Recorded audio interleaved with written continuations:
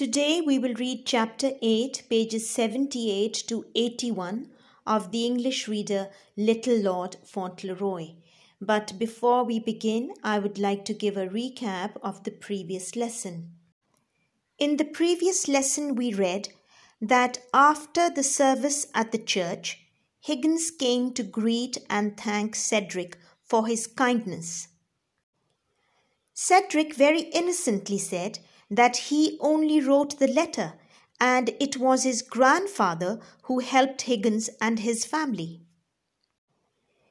Higgins was embarrassed and he stayed quiet because, like everyone else, he knew that the Earl didn't help or care for anyone.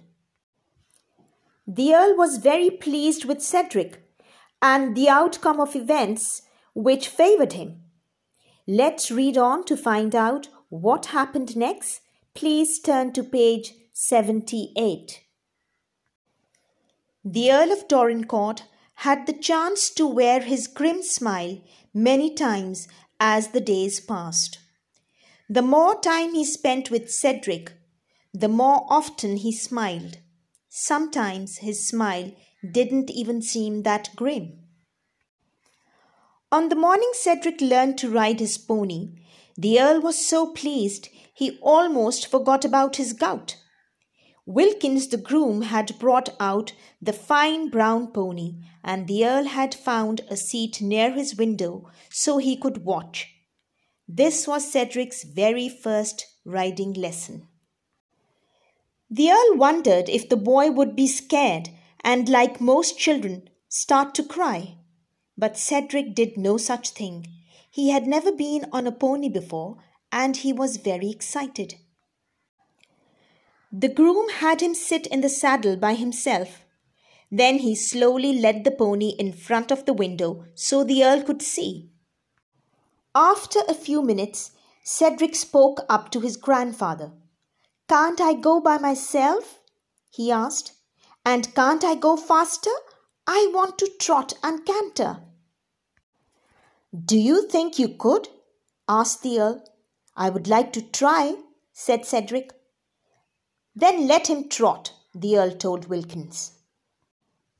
The next few minutes were exciting. Cedric learned that trotting on the pony wasn't as easy as it looked. The faster the pony trotted, the harder it was. "It jolts a good deal, doesn't it?" he said. The Earl watched him bounce past.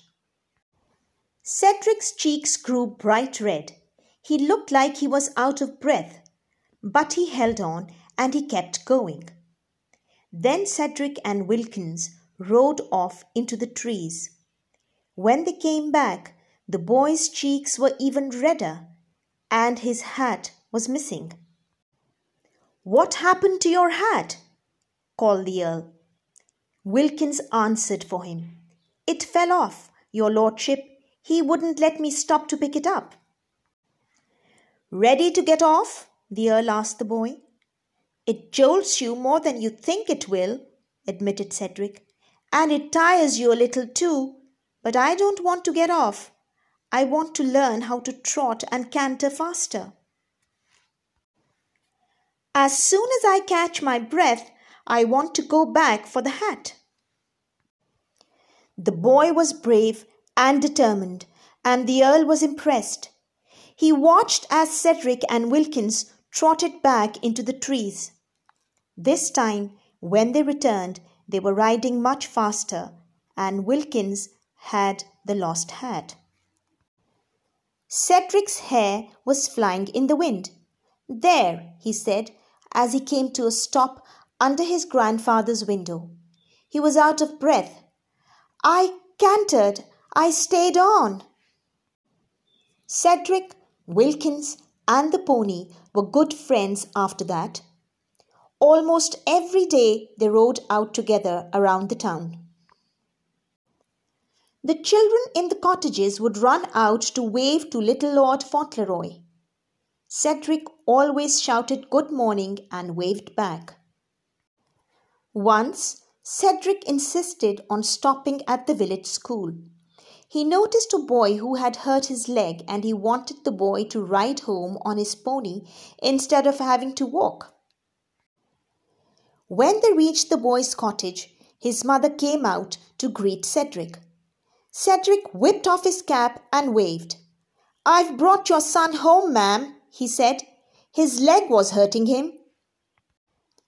"I don't think that stick is enough for him to lean on.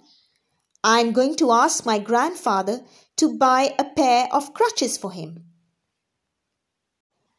So we'll stop here and we will continue reading from here next week. But before I end the lesson, I would like you to answer a question, and you can send the answer to this question by making an audio or a video. The question is, what kind of a boy was Cedric? Can you describe his character in a few words?